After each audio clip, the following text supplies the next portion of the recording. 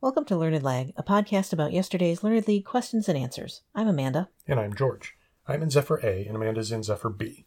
This is Season 25 for me and Season 21 for Amanda. And this is Match Day 13 of Season 93, the midpoint. And Amanda and I are taking each other on in our private Rendell, and as is tradition, we have not discussed our answers at all yet. So we are going to be scoring each other live and figuring out who won, right as you hear it. Can you stand the excitement? I can't. I never can. I'm not really asking you. That was a rhetorical okay. for our listeners. But their answer also is that they can't, I'm sure. Question 1 asks us, what type of symbiotic organism is the category that includes reindeer moss, velvet moss, oak moss, beard moss, and canary moss? Which are not mosses. They are symbioses between fungus and bacteria. Even though very often they look like moss. And this is lichen. I would know this just because I always remembered it from biology classes. I also know it because it was a question in School of Trivia like 2 days ago. Oh, okay. Yeah. So. Sure. Frankly, I know you know this one. I'm pretty sure we discussed it between us, and I don't remember if it was a Jeopardy question or some other, trivia question. I don't know, it's Learned League or whatever, but it had come up relatively recently, like within maybe the past year, let's say. So I also knew that this was lichen, and that's what I put down as well. And I gave you 1 point for it. Oh, I gave you 0 because I said he knows about lichen. I kind of figured like maybe you would overthink it, but yeah. So we're even, or no, you're ahead. I'm up. You're ahead. Going into question 2, right, which asks us, what event does the monument, an adorned Doric column, commemorate? Yes, and it notes that it was designed by Christopher Wren. It's near a small street named Pudding Lane, which, I had to assume was in London because Christopher Wren is an English writer, playwright, etc. And so I thought, well, if thinking of the time when he was active, what would he have been designing to commemorate as far as tragic events go? And the first thing that came to mind was the Great Fire of London. Because I thought that's, that would make sense that you would commemorate it in a particular place in London. I don't really know what the reference is, 202 feet west of this little street. I guess maybe that's where it started. I believe so, yes. Okay, so that's kind of what I surmised. It did occur to me to think of also the plague, like, was it something about commemorating plague victims? But I thought, that probably isn't, I don't know that people who lived through the plague considered it an event, like a single, event. It was an ongoing pandemic. And so that, kind of tipped me back towards, the Great Fire of London. And I had to figure out for myself, like, was it the Great London Fire? Like, how is that phrased? I thought, I think I've heard it called the Great Fire. And so if I specify that it's of London, it's clear that I know what one I'm trying to talk about. So I did, in fact, put Great Fire of London. I knew this was the Great London Fire as soon as I saw Christopher Wren. Sure. While reading the question. I've seen the monument. Ah. It was one of the things that I, in particular, sought out when I was in London for a couple of weeks a few years back. Oh, okay. And yeah, the rest of it just kind of, that I feel like that had something to do with the origin point of the fire or something like that. I also couldn't remember exactly what it's called as such, so I said Great London Fire. Okay. Because, like, the Great Chicago Fire... Yeah. And I believe there was a Great Detroit Fire as well. Maybe. Early on, like 1805. Maybe San Francisco as well? That was an earthquake. Earthquake, okay. Yeah, but yeah, that for some Great London Fire just kind of sang for me, as it were. Okay. So that's what I said. And Great Fire of London was listed as the correct answer. I would assume that other configurations of those words would likely be accepted. Yeah. So you got 2 points for that one. Oh, you got 1. Okay. I'm going to need those points coming up, I think. We shall see. However, question 3 asks us, what type of stage establishes a fourth wall between the stage itself and the audience. So this is kind of the regular version of a theater. The kind you see like a Broadway play in most of the time. Sure. It's a bunch of seats and then a very distinct separation of the stage. Yes. Often with an orchestra pit to that even more separates it, as opposed to, as cited in the question, theater in the round, where the audience is everywhere, and a thrust stage where it kind of comes out and you can kind of be on three sides of it, which is, I think nowadays is more of a concert thing than probably than a play thing, or maybe even like monologues would be good on that, or one person play kind of things where you don't need to where there's not like a shepherd the audience backstage, quite so much. that you need. Yeah, so I the first thing that came into mind was proscenium. I thought, well, is that actually a thing, or is that just one of those words that serves as highfalutin theater names like bijou and things like that? That, I'm sure bijou was also a word that meant something, but now it's just a highfalutin movie theater name. But for some reason, that just stuck in my head as I was trying to come up with anything else. As proscenium is that version of a theater in particular. So I just kind of, all right, we'll go with that. I think that might be, it's another one where it's either that or it's something I don't know. So we'll go with that. Sure. This one, my initial thought, thinking about, I know what theater in the round looks like. I know what, a thrust stage, which I wouldn't have known the name of that if that was the question. Thank goodness. I can picture those, and, like you said, I'm then picturing kind of a traditional, musical theater or concert kind of stage, for, based on what the question describes. And initially I thought, is that like what an amphitheater is? Like to, it's kind of creating that box that, amplifies the sound or something. But then I kind of zeroed in on the idea of surrounded on the sides and topped by an arch. And I thought that arch is called something. What is that thing called? It's the proscenium arch. And I thought, oh yeah, that's what I'm pretty sure that's what that is. And so I put that down with pretty good certainty, and also thinking, well, I won't sound too dumb if if that isn't what it is. And if it isn't, I have no idea. So I put down proscenium as well. And that was correct. Ah, good. And you got 3 points for that one. You did as well. Oh, good. Kind of on the Josh Hill principle. Yeah. Wow. All right. So you are up 6-4. Okay. Question 4 asks us for the two rap icons who first collaborated on the song Deep Cover and then had hugely successful solo releases in 1993. Right. So when I think of, it mentions that these artists hail from Compton and Long Beach in California. And so I think of like that area of West Coast rappers. The three that come to mind, especially from that era, are Dr. Dre, Tupac Shakur, and Snoop Dogg. And for whatever reason, I just didn't I don't know this song. So, I'm at a disadvantage in that sense. I basically, in thinking of those, I thought, Dr. Dre sounds right because he just collaborated with tons of people. And then I thought maybe this was, the debut of Tupac Shakur. Because, like I said, don't know the song. I don't know enough about that. This is not like the music that I was especially listening to at the time. So I put down Dr. Dre and Snoop Dogg, or Dr. Dre and Tupac Shakur. Because that's what sounded likely to me or plausible. Put down both of them? Well... Question asked for one. Oh. Well, that's good, because I put down Dr. Dre. Because it would find that and...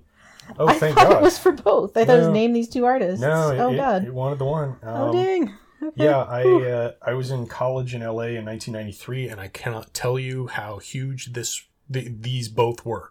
Oh, really? The Chronic, and then Snoop's debut, which I'm now blanking on, even though. Anyway. Yeah, I know what you mean. Yeah. So yeah, I knew that this was Dre and Snoop, and I went with Snoop Dogg just because I was slightly more certain that was his debut solo release. Okay. That was the one. Mm-hmm. And I just kind of was thinking, like, Chronic couldn't have been Dre's solo debut. Maybe. Well, anyway, I'm more certain about Snoop, so I will go with Snoop Dogg. Okay. And the correct answers were Dr. Dre and Snoop Dogg. Which I think you're going to get, thank God, because I gave you 0 points for it. Oh, I gave you 2, because I thought that is not your... I knew that you would know the LA scene a little bit more, but it was also kind of based on what else I assigned things. Reasonable. You know. Reasonable. So it's 6-6. Yeah. Oh, boy. Okay. So I got 0 on that one? Oh, boo. All right. Yeah, I got 0. Okay. Question 5 asks us for a mythical herb that Hermes gave to Odysseus. Yeah, this is... I have no idea about this one. Like, I haven't read the Odyssey. You know, it didn't ring any bells for me. But I thought, okay, so we're going to talk about, like, mythical or perhaps, like, magical herbs and properties. And the thing that came to mind, like, I went through the sort of the real things that I know people have ascribed different powers to, like ginseng and, I don't know, I'm trying to think of things with root in the name because there was one that I was trying to pick out of a lineup. And I finally, it finally popped for me as mandrake. Like that is one that I associate with sort of, you know, magical things, not least because there was like a Mandrake the Magician comic, like in the newspaper comics, I think, or was that I think there used to comic be. book? Yeah. Okay. Yeah, I think it was one of those. Yeah. So I remember that, I remember that having like magical associations. And I thought, you know, this might be, well, I don't know if I really thought that it might be a real herb as well. But it was the only thing that seemed close to fitting the bill. So I put down mandrake. Yeah, I just couldn't land on this at all. I was thinking like ambrosia. I don't think it's an herb. Manna, no, it's not an herb. I keyed in on the not exactly holy per se, and tried to think of like, okay, so that means it's got something to do with God and the gods in the title or something like that, like God's wort or something like that. I just couldn't come up with anything that fit into that space in my brain. So I just went back to ambrosia because I figured, you know, maybe it's a drink made of an herb or whatever. Sure, So, food of the gods we'll go with after all, right? Sure. The correct answer was moly. Never heard of it. Nor I, and I finally get the not exactly holy per se clue. I knew that was a clue, but it did not tell me at all to what. Nope. So I missed that completely. Oh, well. So yeah, 2 points that I did not give you. Okay. Go ahead. Well, the correct answer is moly, so it's to you. Yeah, but I did 5, so I accidentally got us out of order. Oh well. Okay. So finally, question 6 gives us 3 county names in Oklahoma and asks what area they make up in the state. So I figured this was Tornado Alley for some reason. Like this, these would be like the main places where tornadoes tear through Oklahoma. Because I know that's a thing. There are a lot of tornadoes there. Okay. And that was what I went with. Okay. So I debated a couple of options on this one. I initially thought of the Panhandle of Oklahoma because that's that particular shape of it, and I was encouraged in that idea by the fact that one of the counties is named Texas, which is like that's that area that's right over the top, you know, the topmost borderline of Texas, I think. So I thought, okay, that sounds plausible. And then Tornado Alley did pop to mind for me. I thought, could that be it? Because that, you know, that seems like that's somewhere in that region. But it seemed, I just had a sort of vague sense that, like, Tornado Alley was a larger area. Like, it's maybe a multi-state area. I don't know if that's true. I don't know why I think that. It just seemed like it should be larger than these particular 3 counties. That seemed like kind of minimal for something being designated that.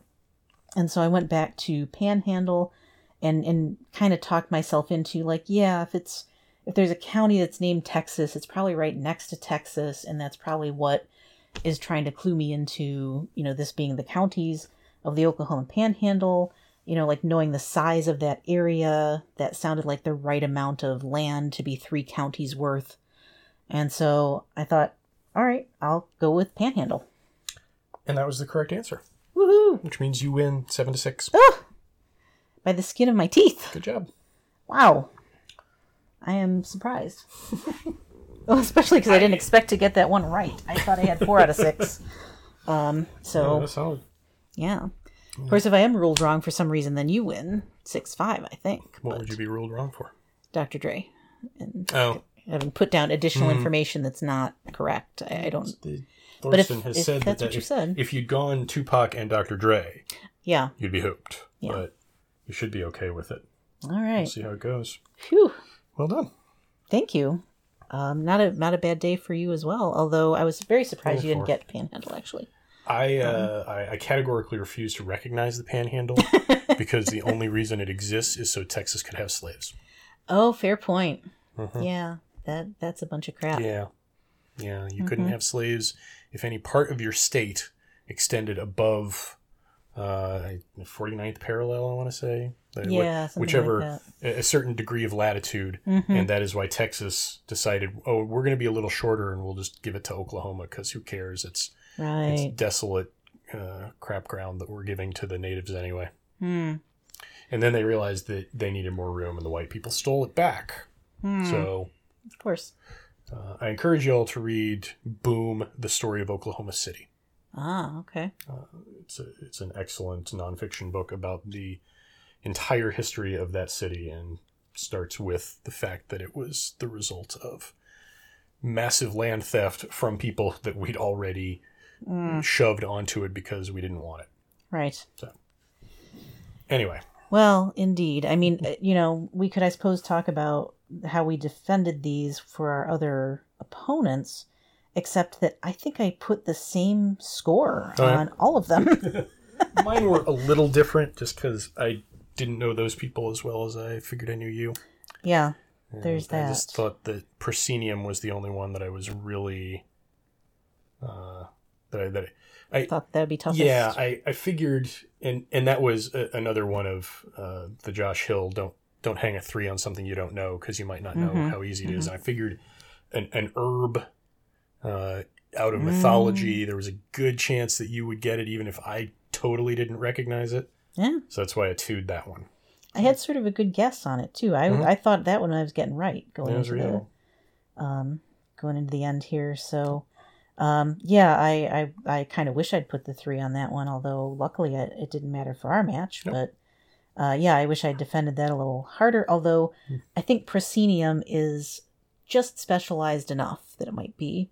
Like if someone doesn't have a slightly better theater score, they might not get it. I can't really even tell you. There's some, like, the phrase proscenium arch is in my head as like a song lyric, as is Mandrake. That was part of why I settled on it, is because I remember it's being referenced in a song I particularly like, and so in kind of a poetic way. So yeah, I was sure that I had a good guess on that one. I guess we'll see as far as the other match goes. So that's it for today. Tune in tomorrow for more post-game analysis. And remember, don't forfeit. Don't cheat.